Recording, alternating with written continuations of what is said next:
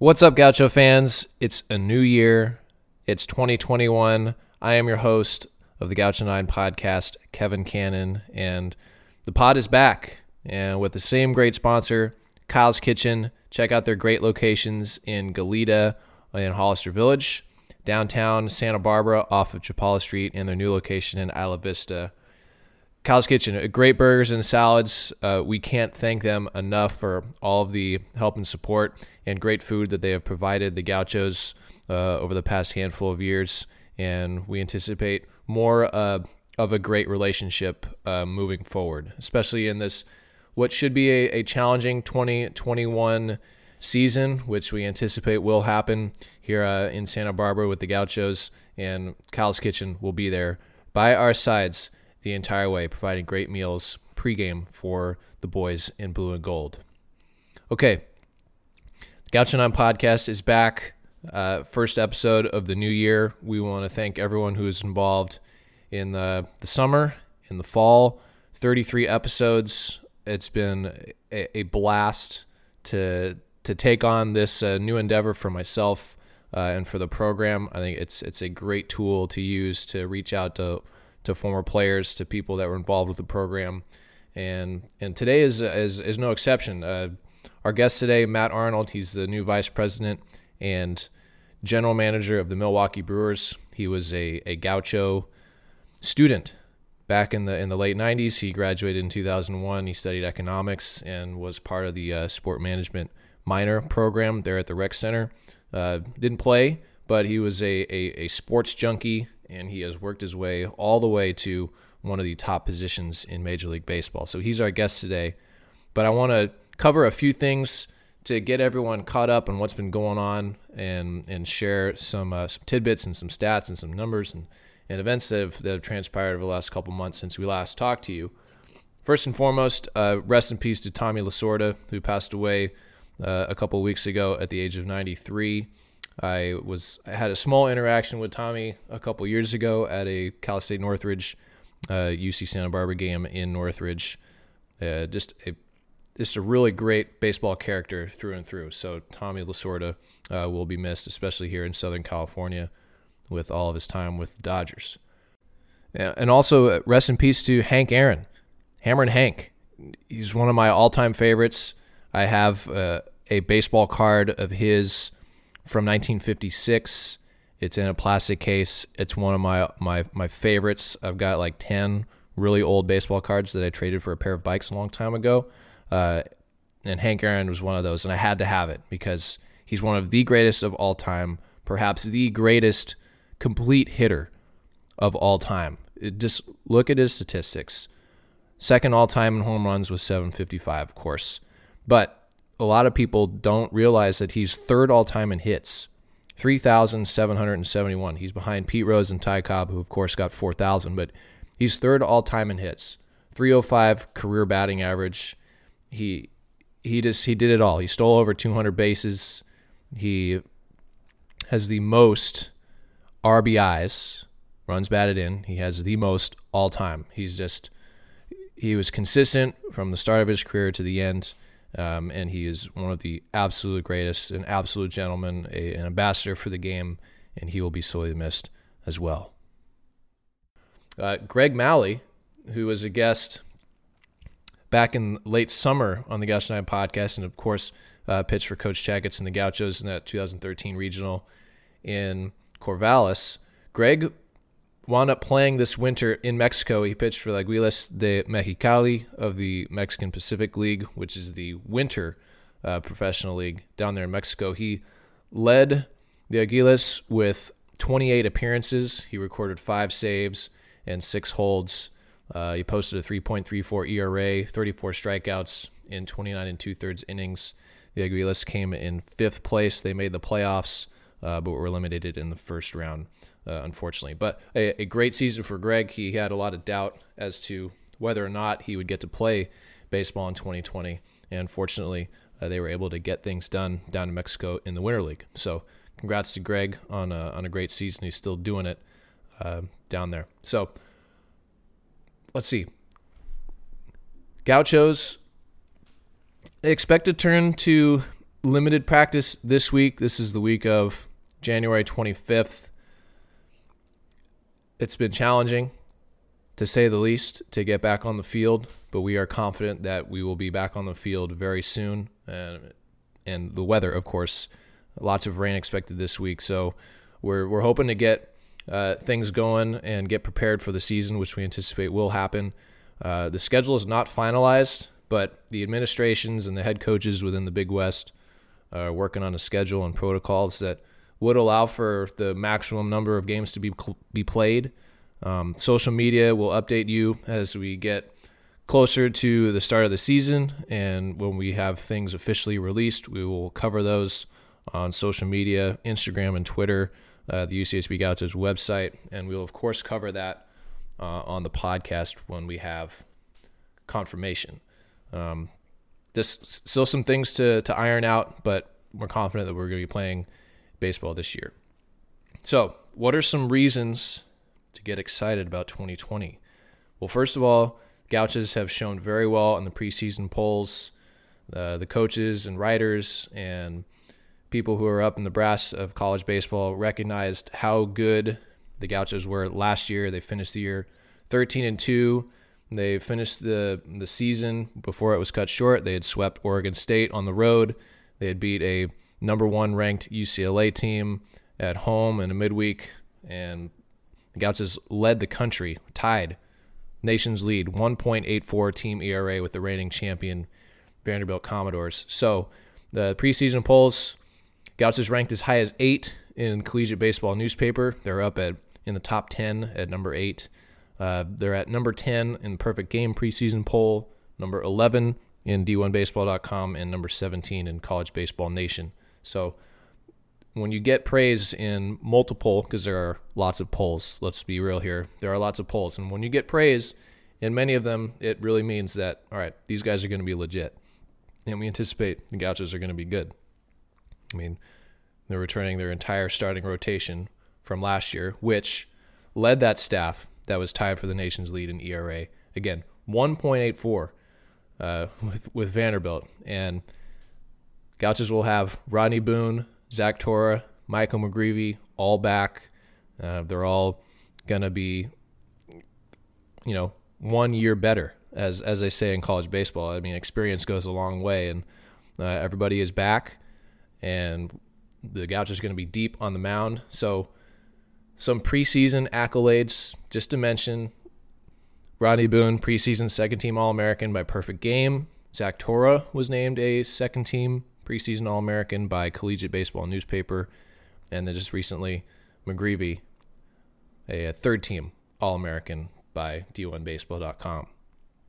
So, lots of accolades for the Gauchos to start things off, high up in the polls, lots of anticipation going into this year. We will get you the schedule as soon as we can, and we are excited about what is to come in February. We were confident that 2021 is going to trounce 2020.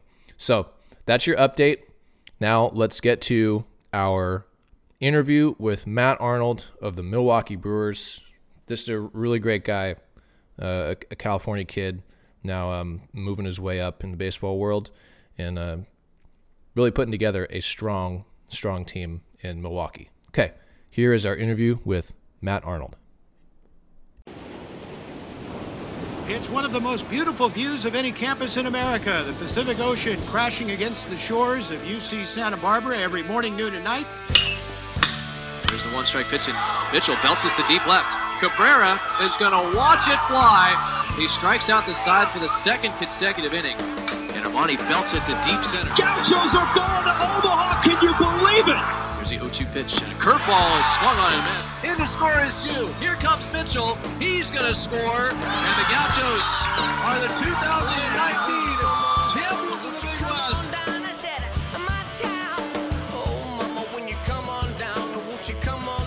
All right, today on the Gaucho 9 podcast, we want to welcome you into 2021.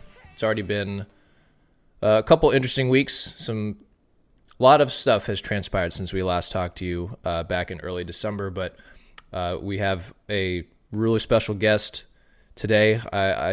There's already been a long and distinguished list of Gauchos that have been on this podcast, the first 33 episodes, this being episode 34. And this next guest is high on that list. He's a UCSB graduate, 2001. He majored in economics with a minor in sport management. He was not a player, but he was a baseball guy through and through, and he currently is the senior vice president and general manager of the Milwaukee Brewers as of November 19th, 2020. So please welcome to the Gaucho 9 podcast, Matt Arnold. It's a pleasure to have you here. You're at Miller Park in Milwaukee, and it's just totally cool to have you on the podcast. So, Matt, welcome. Awesome. Thanks for having me, Kevin. I appreciate it. Okay, so how's Wisconsin treating you in January? Are you getting are there lots of Packer fans around? Or you guys like the snow up there in Milwaukee? I do. My wife probably doesn't as much as I do, but I think it's great. I think the kids like it. It's fun to go out and play. We were actually talking about making a giant snowman this week. There was a family down the street that had a pretty big snowman. I was like, I think we might be able to get a little bigger one here on the block, but keeps them busy. They're at a fun age. They're 12 and 9, so it's a fun group, fun age group for them, and they're doing all kinds of sports around here. And this is such a sports centric community. Honestly, like the Brewers draw 3 million people a year, here to this ballpark, and the Packers are, you could rob a bank around here on a Sunday just because everyone's watching the Packers, and on Saturdays it's Wisconsin football. So I love it. I mean, just being a sports junkie growing up my whole life, I've loved sports, and so it's a great community for sports. And yeah, there's always something going on here in Wisconsin. Yeah, and don't forget about the Bucks, who have the reigning NBA MVP, Giannis. That's right. They are incredible to watch. If you ever get a chance to catch one of those games, they're a ton of fun. And Giannis is so special to watch. And him and Christian Yelich, I think, have a lot in common in terms of what they've been able to do to their sport, both on the field, on the court, and off. Just really special people. It's great. It sounds like Giannis is going to stick around here for a while.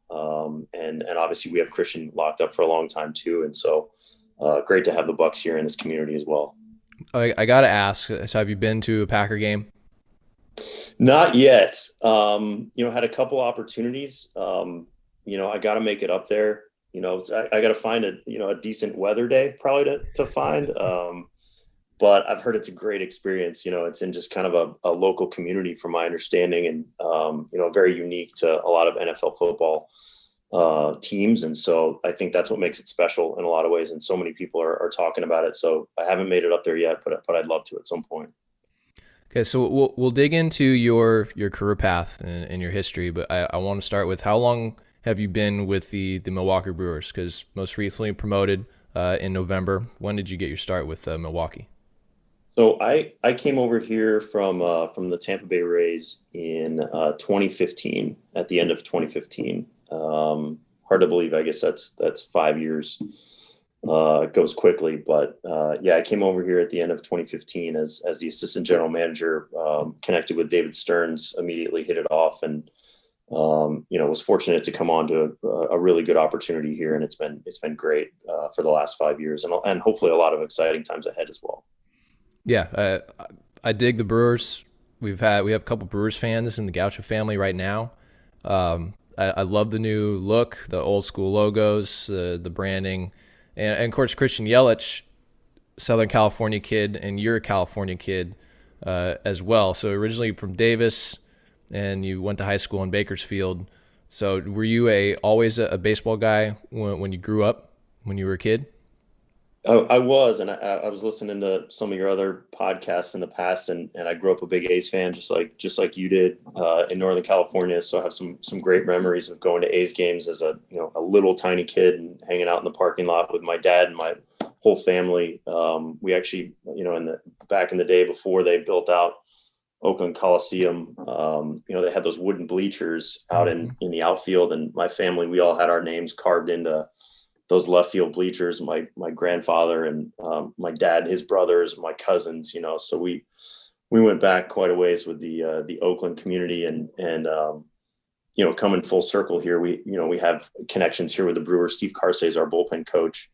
He was traded for Ricky Henderson, many years ago. So I love picking Carsey's brain on stuff every chance I get. I'm sure I wear him out, but some really fun times, as a kid, and then kind of connecting that to today to still have some connections there is pretty cool. So yeah, but always grew up a big sports fan and a big baseball fan forever. Wow, I love to hear that. Love it. Because A's are my team. I love the A's, and I always will. Tough exit for the A's this year in the playoffs. It's happened more than once, but that's another story for another time. So you come to Santa Barbara. What was your path to UCSB? Did you want to go to a different school? Did you have other schools in mind, or was Santa Barbara kind of the one that you wanted to zero in on? I think for me, it kind of came down to probably Cal Poly and UCSB. Checked out both of them, and ultimately, felt like UCSB. I mean, the second you walk onto the campus, I think you have a pretty good idea of how amazing it is, how beautiful it is to be there. And so just a chance to visit there, sealed the deal for me. So, it was a fun process, and ultimately ended up there. And, in the summertime I'd go home and I'd play, summer baseball over at Bakersfield College, when I'd go home. And so I stayed connected, back in Bakersfield with my family there during the summers, but yeah, I enjoyed my time in Santa Barbara for sure. It was incredible. Okay, so you sent me 3 names because I asked, how did you get your start in baseball? Who helped you from the start? And you sent me John Paciventa, Jeremy Mayo, and Al Ferrer. And those are 3 marquee names in UC Santa Barbara in the community here. So you were an economics major, but you did the sports management minor. It's not a minor anymore. It's a certificate. It's something that I would have liked to have done when I was a student there. But what was your relationship with John and Jim in that sport management department? So, I mean, those guys were super influential for me. I mean, I would stay after I took classes from them, in the sports management minor, and then I would just stay afterwards and pick their brain, and I would go to their study hours and just sit there and listen to them. Honestly, it was something where I was pretty passionate about, trying to work in sports at some point, but I didn't know what that looked like. I really didn't. I had no idea sort of how to get in, who to know, just, the pathway to get there. And those guys were just incredibly helpful for me. I mean, I can't thank them enough for spending time, with me and providing guidance and wisdom for me as along the way. I mean, I would sit there for hours and ask them questions and listen to stories and, just to hear from those guys, because they were so successful and they were so connected, and they had so many different experiences throughout their career. Al Ferrer was a longtime coach, and Jim Romeo, a longtime professor there, and John Spaventa overseeing the whole department. They all had kind of their unique perspectives, based in UCSB, and really cared about students. That came through, clear as day. And I actually heard from Al Ferrer very recently when I was promoted, which was very thoughtful of him to reach out. So I've still stayed connected with him, and they were just so influential for me, and to have those types of teachers there. And I'm sure that next wave of professors is there now. But for me to be able to connect with those kind of people really was a huge influence on my life, honestly. So there's a number of trophies and things on top of your shelves behind you. Is there a sports management student of the year from the year 2000 up there? It's not up there. It's at home. I got it somewhere. My wife likes to move stuff kind of slowly out of vision, and kind of put her stuff up. I've noticed that sort of over a number of years, but yeah, it's at home. It's not up here. I get some fun memories of all kinds of different stuff back there. I'm not even sure what all we got back there, but some fun memories. I mean, I had some incredible experiences, and You don't get a ton of time to really reflect on those, because it's always what's next. You go right from being in the playoffs or, World Series. I've been fortunate to be a part of a World Series team in 2008. You get these and then you're eliminated, and it's literally like next day. All right, what needs to be done for next year? It's that you don't really get to come up for air a ton. So maybe at some point I'll be able to reflect on a lot of the things that have happened, that I've been so fortunate to be a part of over the last 20 years in baseball. So yeah, a few of them are hanging back there. So when I get a chance to look up there, it's kind of nice. Well, I'm a sentimental type person, and I keep memorabilia around, and sometimes I reflect on it probably too much. So I need to learn how to, all right, wake up the next day and be like, okay, what's next? So when you were at UCSB, you did work with the Dodgers as an intern, and given the news last week of Tommy Lasorda's passing, did you have any relationship with Tommy while you were with the Dodgers? Did you interact with him at all? I was around him. I mean, again, I was an intern, so at the bottom of the food chain, but he was always really good to me. Had a chance to interact with him kind of over the years, even a little bit as well. Seeing him in spring training in the golf cart, getting over to a chance to say hello. And, he always had that perfect spot to sit, because everyone would clear out. But listening to him tell stories, I mean, yeah, he was always very good to me. And, that experience with the Dodgers was incredible. It was really challenging to do, basically commuting from Santa Barbara to LA every day. Through LA traffic, definitely not something I'd really want to do again, to be honest. But a great experience and loved, being a part of that and seeing somebody like Kim Ng, who was there, and now a general manager, with Miami, so many good people. Chris Haydock was incredible to me back in the day. So many people at the Dodgers, Tommy Lasorda, just a lot of pretty fascinating people. Craig Counsell was actually on the team there right as I got there. And now he's our major league manager here. Just a lot of paths that have crossed kind of over the years. But really a pretty cool experience with the Dodgers. Yeah, I was fortunate enough to shake Tommy's hand. He was at a Cal State Northridge UC Santa Barbara game in Northridge a handful of years ago, and he was sitting there next to our dugout, and I had to go up and shake his hand. And he was gracious and animated as he always was. So, but yeah, Tommy Lasorda, he will be sorely missed. Definitely a focal figure in baseball lore. So cool that you were able to interact with him and learn from him with the Dodgers.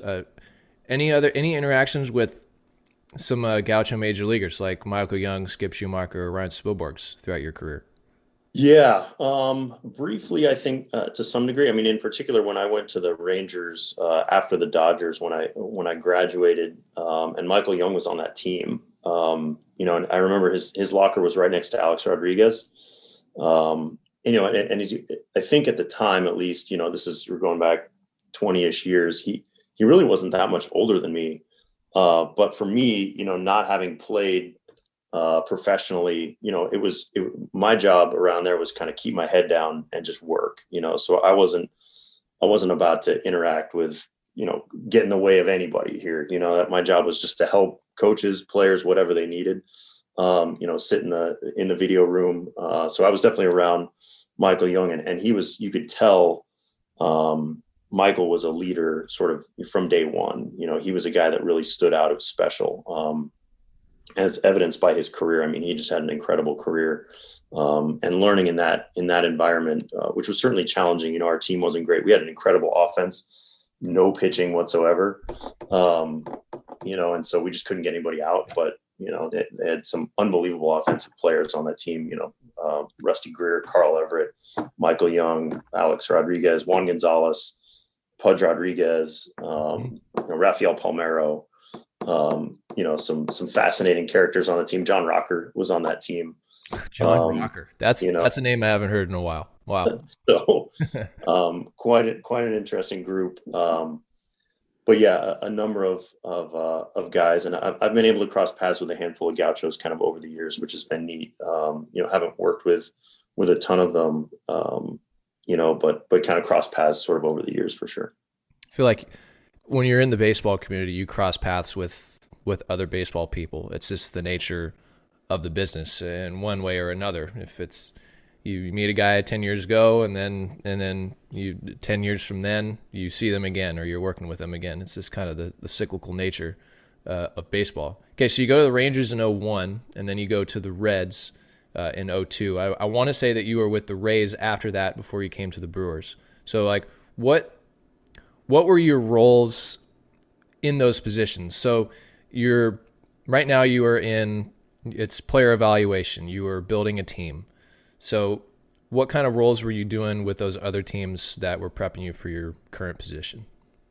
So, yeah, I mean, after I was done with Texas, I went to Cincinnati, and was kind of, at the time there was much less, I think, specialization across the game. And so you had to wear a lot of hats. So I was a baseball operations assistant when I went to Cincinnati, and did a little bit of everything. I think I started learning a ton of stuff in Texas with great people, John Daniels, John Hart, Dan O'Brien, people that were really influential in my career, that I learned a lot from, and then taking a lot of those skills to Cincinnati. And it was a challenging time, I think, with Cincinnati. I mean, we had 3 different general managers in 5 years.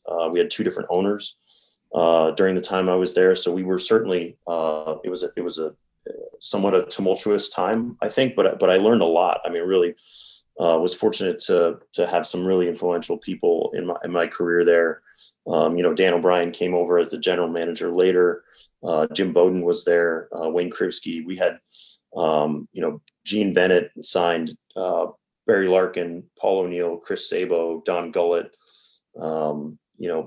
Larry Barton signed Eric Davis, and these were people that just sort of took me under their wing, which I'm so thankful for, and got to wear a lot of different hats in Cincinnati, and involved with our major league staff, in terms of advanced scouting preparation, everything from amateur scouting to professional scouting, player development. You just kind of, at the time, it was just sort of whatever you guys need, I'm here.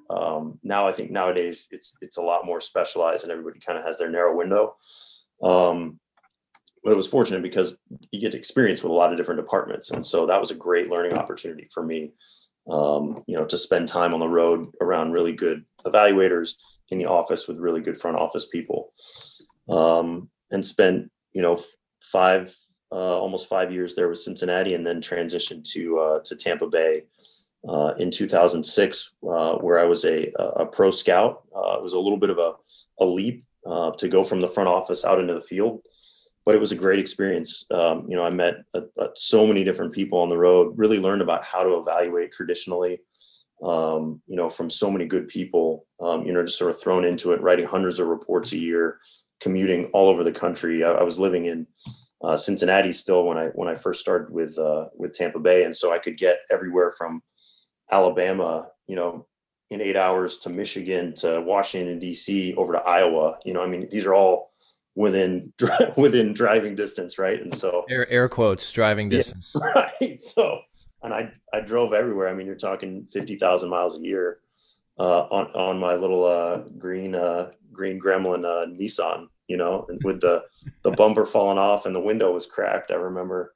And I think I had a power bar that was kind of like melted into the front seat there somewhere. But anyway, it was it's just time on the road. You learn a lot, met a lot of incredible people. So, spent a lot of time on the road there. And then, over time, was fortunate to be asked by Andrew Friedman to run our pro scouting department. And he asked me to be our pro scouting director in Tampa Bay, which was an incredible opportunity after several years of scouting there. And from there ended up being the director of player personnel with the Tampa Bay Rays before transitioning over here to Milwaukee in 2015. You got any good scouting stories? Was it solely domestically? Were you scouting domestically? Do you do any international scouting? I did some international as well. I worked a guy out one time in a graveyard. Literally, like, this guy's hitting balls. We went to Mexico to work out a Cuban kid, and he's hitting balls and they're hitting off headstones, stuff like that. Been in some weird, Wow. But hey, gotta go where the players are, yeah, but did a little bit of everything. But yeah, that was a neat experience for sure. Wow, a graveyard. That might trump the. We have a former Gaucho, Marcus Cuellar. He's with the Red Sox, and he told me a story about how he drove through the jungle and watched some kid throw off of like a cow patty. You know, he was just pitching off of a mound of cow patties, but you go where the players are, and that's exactly the same thing that he said. So it makes sense. So when you say kind of the old school way of evaluating, like what does that entail? Because nowadays we are so wrapped up in numbers, in analytics, and how fast is this guy throwing? What is his spin rate? Like the numbers seem to dictate, at least if you're outside of the game and looking in, it looks like that's what the sole purpose of evaluation is to look at numbers. Can you describe like kind of the old school way of evaluation? Yeah, I mean, it's a. I think it's still, to be honest, I think that the numbers have been in the game forever. I mean, we've had backs of baseball cards, going on forever. So I think that's a cool part about baseball is there've been stats, forever. But I think the challenge, like when you're working a guy out at a graveyard, there's no performance. There's no track record. There's no stats. So you got to know what you're looking at, and I think that comes through experience, and it's hard to simulate that. And you got to understand, I think, what the game looks like, and I think one of the benefits that I had, when I first got started was doing the advanced work. I think advanced scouting work. I think in particular for the Texas Rangers, and then also the Cincinnati Reds was I would sit behind the plate every day, and so I would sit around very veteran scouts, at big league ballparks every night, and I was holding the radar gun, charting games, and writing reports, and learned a ton from those guys just listening to them and being around them in the lunchroom or after the game, whatever that might be. And I think when you understand kind of what the tools are and what the skills are you need to be a big leaguer, from a traditional sense, I think that really influences what that performance can ultimately become, and what we are looking for to generate on the back of the baseball card. So I actually think that the scouting traditionally is really important and still remains important to what we do every day here when we're evaluating talent. So I'm skipping ahead on my list here, but since we're kind of projecting towards their analytics, how do you incorporate it with your scouting strategies? Not to reveal any trade secrets, but because we're heavily on analytics, we are solely a player development program. Like we're not getting the cream of the crop per se on the recruiting trail. We're getting guys they're not where they are going to be at the end of their career, and it's our job to give them the tools to get there. Generally, like that happens everywhere else, but generally here we want to develop. We want to use the tools that we have to find things in players that maybe they didn't know that they ever had. So is the evaluation, is it like scouting and the evaluation that you currently do, is it kind of a friendly relationship between what you just described and the new stuff?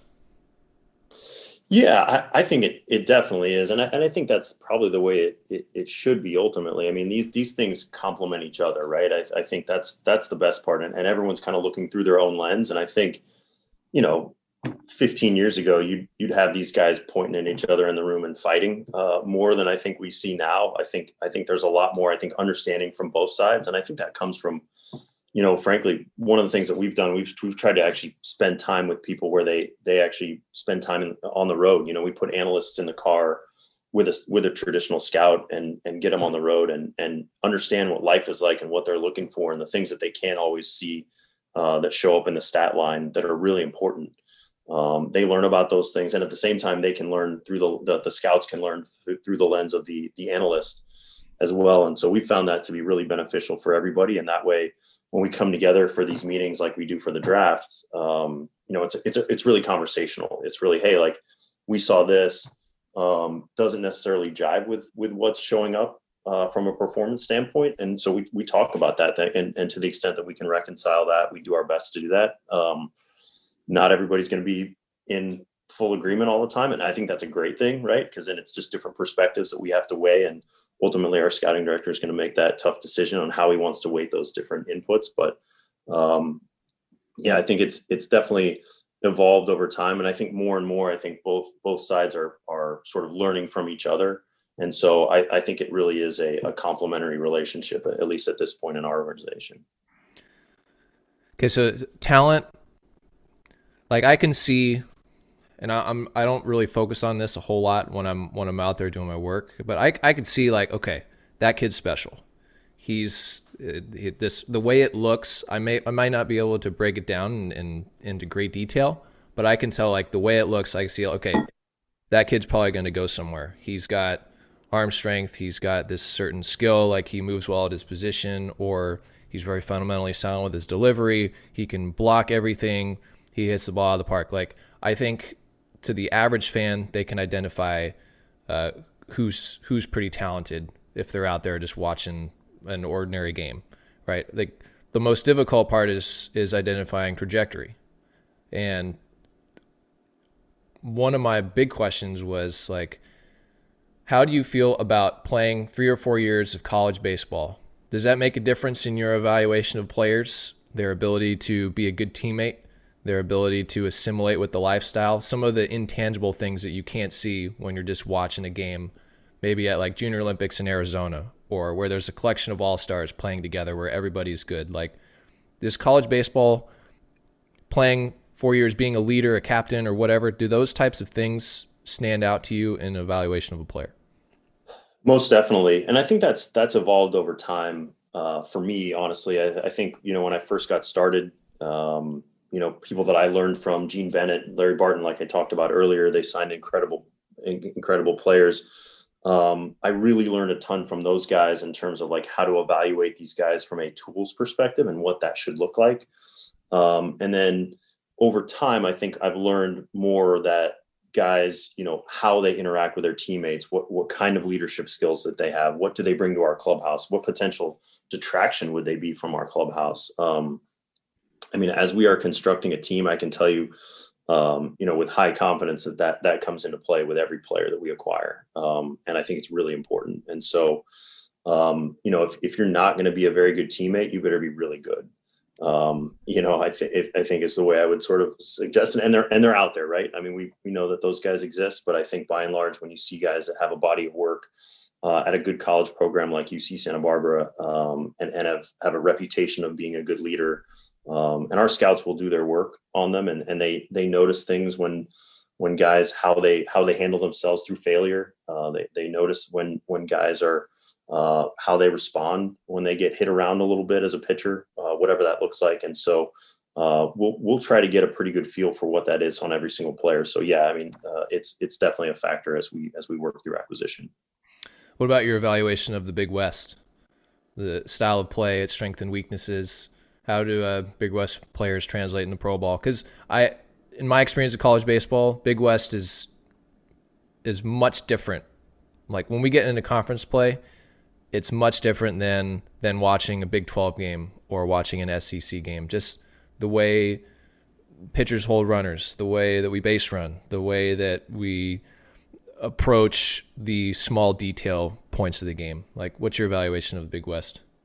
Yeah, I completely agree. And that's something I think, we talk about, I think the tools, I think to some degree, I think that's where honestly you see a lot of skills start to stand out. And that is so important and so tricky to evaluate. I think especially in those kind of showcase environments, where you see these guys and you watch them run, you watch them throw, and you watch them hit BP, and you're like, wow, that guy's a pretty talented player, but you don't actually see him in games. And then when you see these guys in a conference game like the Big West, you see where those skills stand out, because sometimes those tools instantly they get pulled back when they don't know how to play the game. And we see that a lot, I think, especially from these really talented kids all over the planet, honestly, when they come into pro ball and they're very skilled, they're very talented tools wise, but if they didn't come from a program like UC Santa Barbara, they didn't have the experience in a Big West type of environment, they haven't necessarily developed the skills, not always, but I think in a lot of cases you see those kinds of kids translate and they stand out once they get into pro ball. I would agree with that. Okay. Let's talk about the Brewers a little bit. because I think they're up and coming. They certainly have some marquee names like Christian Yelich, who we mentioned, Hader, the reliever. You guys won a division championship last year, 2019. Yeah. Okay. Yeah, 18. So, can you comment on Yelich? Just, did you have a role in getting him to come to Milwaukee because he signed there, or was he traded from Miami?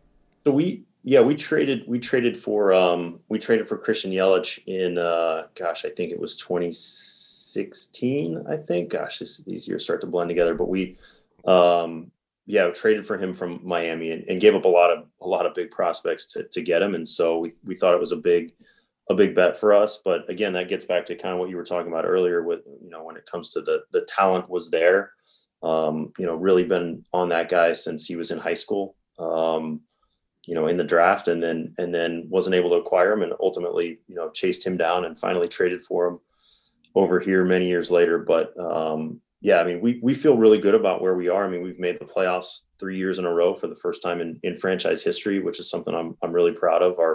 So many people went into that process, and I think there are so many different people, our players, our staff, coaches, everybody. I mean, just to be a part of that, and we feel really good about where we are, where we stand in our division right now. We think we're competitive with the other teams. We know the Cubs are still going to be good. They've made some trades. We still feel like they're going to be really competitive. The Cardinals are always going to be tough. The Reds were really good last year. So we think our division is still really good, but also we think we're right there. I think our pitching last year, I think led by, in the bullpen by Devin Williams and Josh Hader. Devin Williams was, got all kinds of awards as reliever of the year, et cetera. Just an incredible pitcher. I've never seen a changeup like his. I don't even know how to describe it. Like, it's just an automatic swing and miss. I mean, it's just unbelievable. And for what he's been able to do, with his career is just so impressive. And then I think at the top of our rotation, we had a couple guys in Brandon Woodruff and Corbin Burns really step forward last year and show that they have a chance to become, front end of the rotation, and also even take it to the next step. I think even potentially in the Cy Young conversation. I mean, those guys are really that talented. So we feel really good about those guys, and have some guys on offense. I think Keston Hira from Irvine, was a guy that did some damage out there, and he's our regular second baseman and got a long track record of hitting and anchored by Christian Yelich, and we feel good about where we are in the division right now.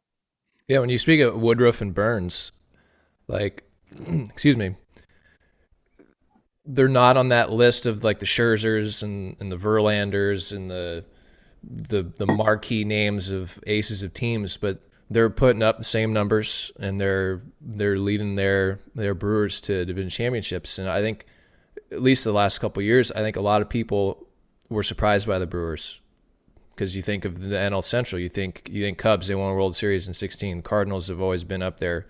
Like, the Brewers are kind of sneaking up behind a lot of people. I think I have a real shot at going a long way over the next couple of years.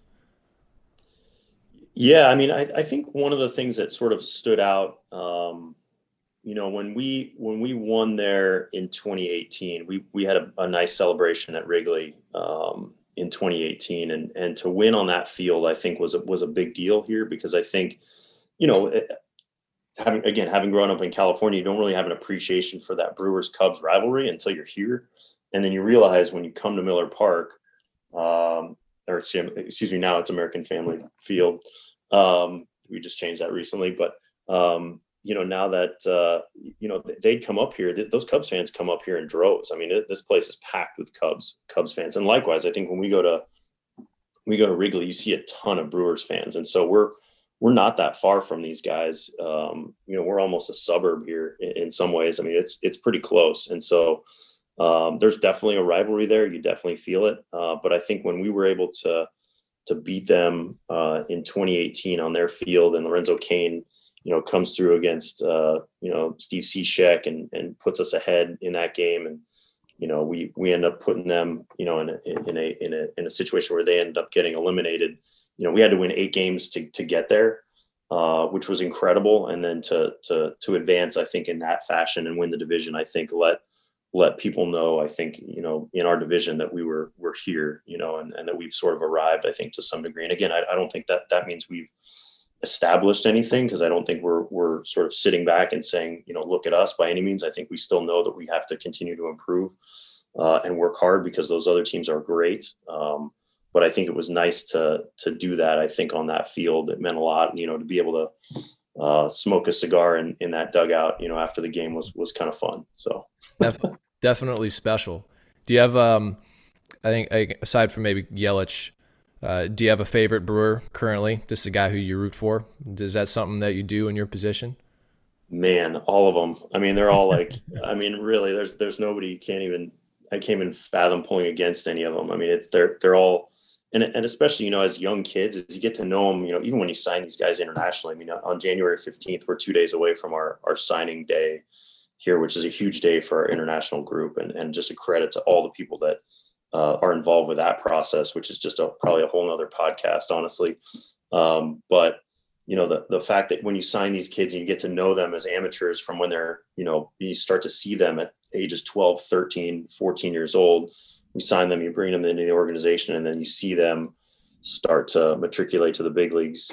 It's awesome. You get to know them as people. You get to know them when they're struggling. You spend time when they're really in a dark place in AA, and they feel like they're at rock bottom, and you kind of give them, hey man, like, you're good. You can kind of pat them on the back and let them know. And when they get here and then they have success, it's just awesome. It's like seeing your kids be successful. So I'm so proud of all those guys. And so I don't really have a favorite. I mean, I love them. How about an all-time Brewer?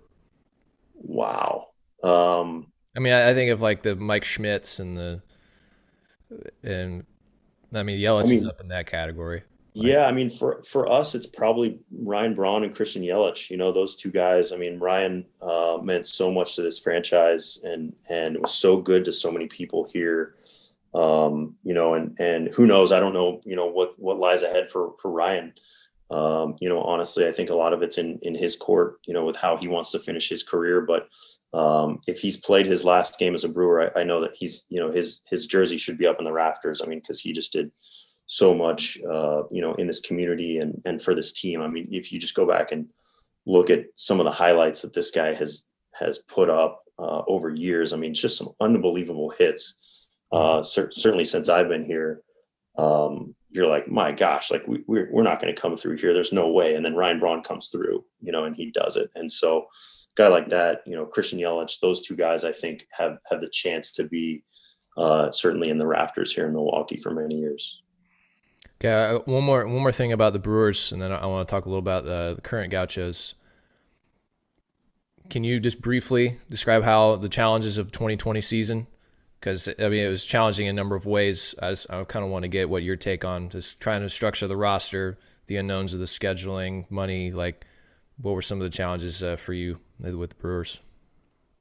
Yeah, I mean, it was tough. And I think the way we sort of approached it was like, it's not just us, it's everybody, right? It's the whole league. And I think when we looked at it, where it wasn't just like, hey, like, this isn't going to be fun for us. It's like, everybody's up against this. So how do we make it good? Right. What do we take away from this that's really positive? And so we made these shirts that they're these, and I wore it, I wear it a lot. I still have it, but it's a positivity train shirt. And I think Ryan Braun started it. If I'm not giving credit to the right person, I apologize, but I think it was Ryan.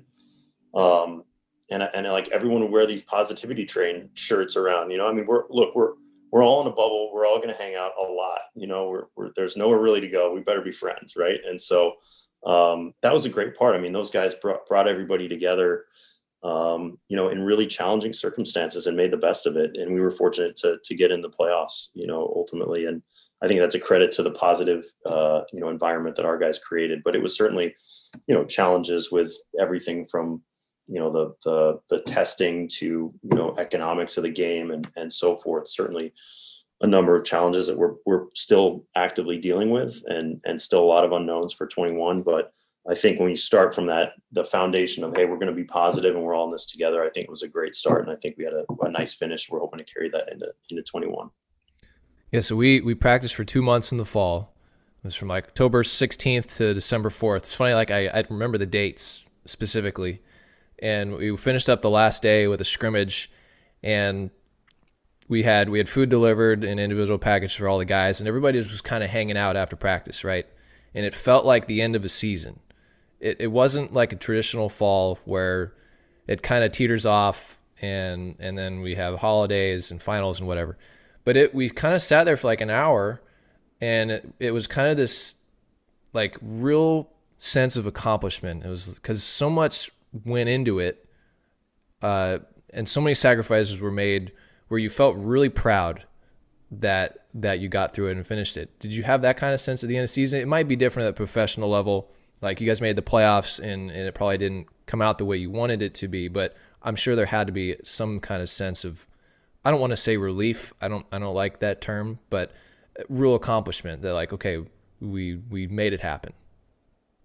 Yeah, I agree with that. I mean, we survived, I mean, and we had fun. I really do. I think a lot of guys made the best of it, and I think that is one of the unique things when you have a really good culture. I mean, you get back to what we were talking about earlier. I mean, when you have players that really do care about winning and they care about the team and they care about their teammates, that stuff shows up when at the end of the day, and I think it showed up, I think in particular when we got eliminated in Washington a couple of years ago when we were ahead in that game and ended up blowing a lead. That's right. And, tough day for a lot of us, buddy. But at the end of the day, I mean, every single guy hung out afterwards. There wasn't a guy, a lot of people emotional.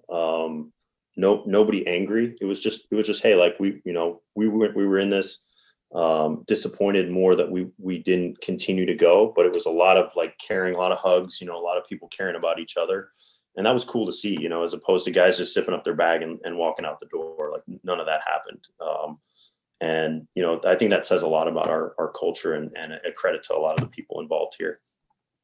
Okay, let's transition just for the Gauchos. A couple questions. Have you been able to keep track of the Gauchos' success in recent years? The 2016 World Series run, Big West champs in 2019. Have you followed them at all?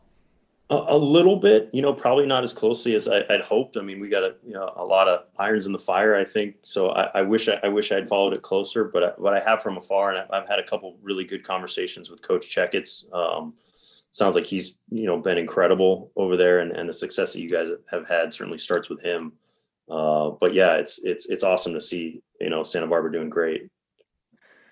Any current Gauchos on the Brewers' radar? I cannot confirm nor deny. Potentially, I would say, yeah. Okay. Some interesting guys. That's for sure. So. Gauchos led the nation or tied for first in team ERA last year. So we're hoping to continue that this year. So and everybody's coming back. So we're gonna have a strong roster. Anticipate a lot of draft picks. Good to know. I have heard there are some interesting arms there from what I've heard. So. Okay, that's good to know. Okay, last question.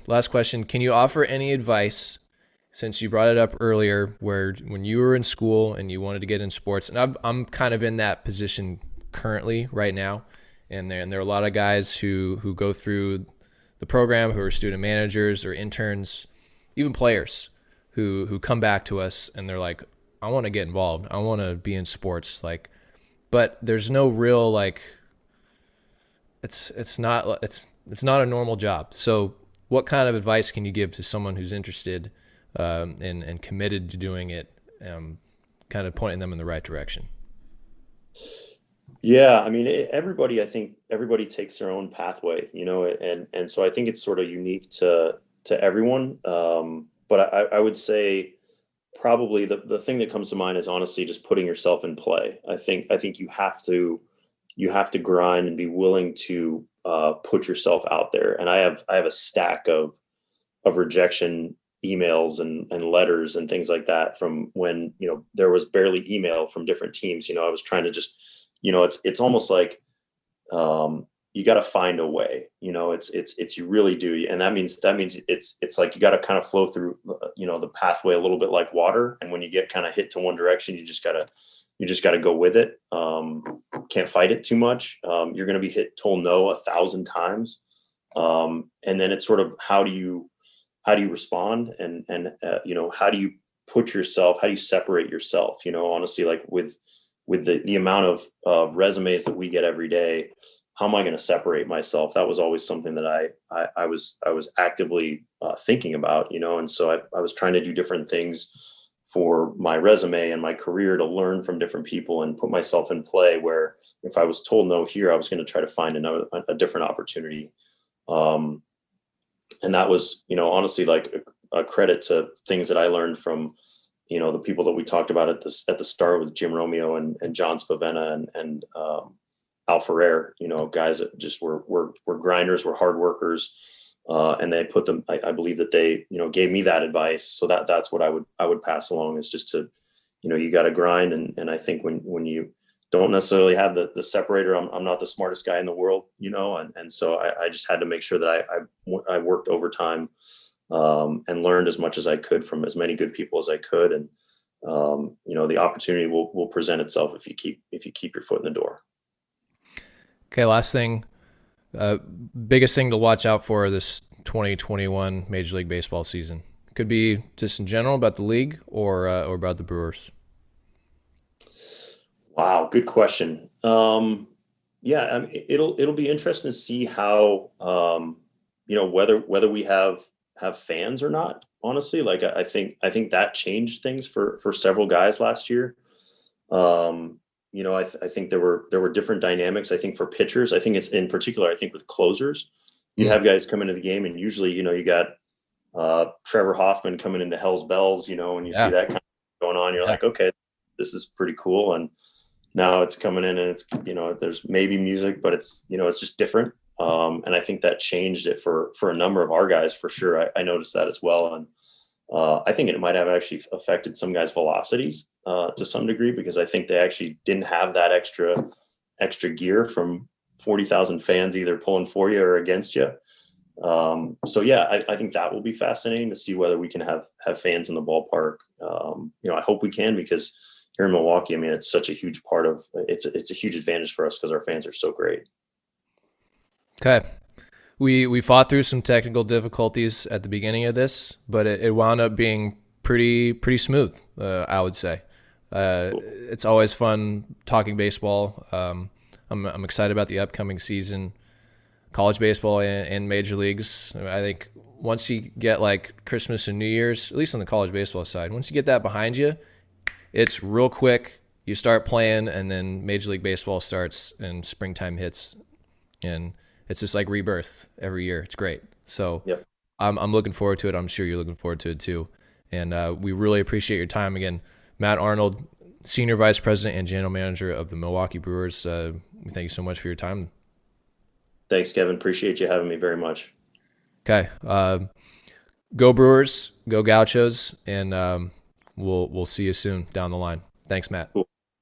Thanks.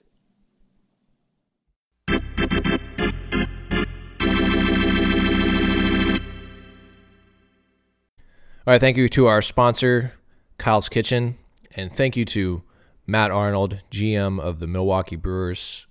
Just a great guy. Fun interview. We talked a lot beforehand. We talked a lot afterwards. A great resource for Gauchos, and he's going to be a great resource for the Milwaukee Brewers. You can just tell he's got good head on his shoulders. He's got an idea where he wants the team to go, and he's got some good pieces to work with, especially the pitching staff and the bullpen, the starters, and Christian Yelich, who's just a staple in that lineup. So we want to thank Matt Arnold. I'm hoping to catch up with him later on in the year and get some updates for the podcast if we get that far. Not sure who's going to be our next guest, but I've got a couple of things in the works. We want to get that schedule out to you guys once we know when we're going to start, what the schedule is going to look like, what the protocols are going to look like. We know that there won't be any fans in the stands, but we will be calling the games on the radio, and Jerry Fall will be doing the games on the live stream, Big West TV, So there will be ways to watch and listen to all of the Gaucho games this year. So stay tuned for the schedule release, and stay tuned on social media, Twitter, Instagram. Follow the podcast, Gaucho 9 Podcast on Instagram and Twitter when we tell you who will be on the pod next. But until then, stay dry, enjoy the rain, and talk to you next week. Met a wild-eyed girl in Santa Barbara. I can see where it all began. When the night was done, closed my eyes, then she left.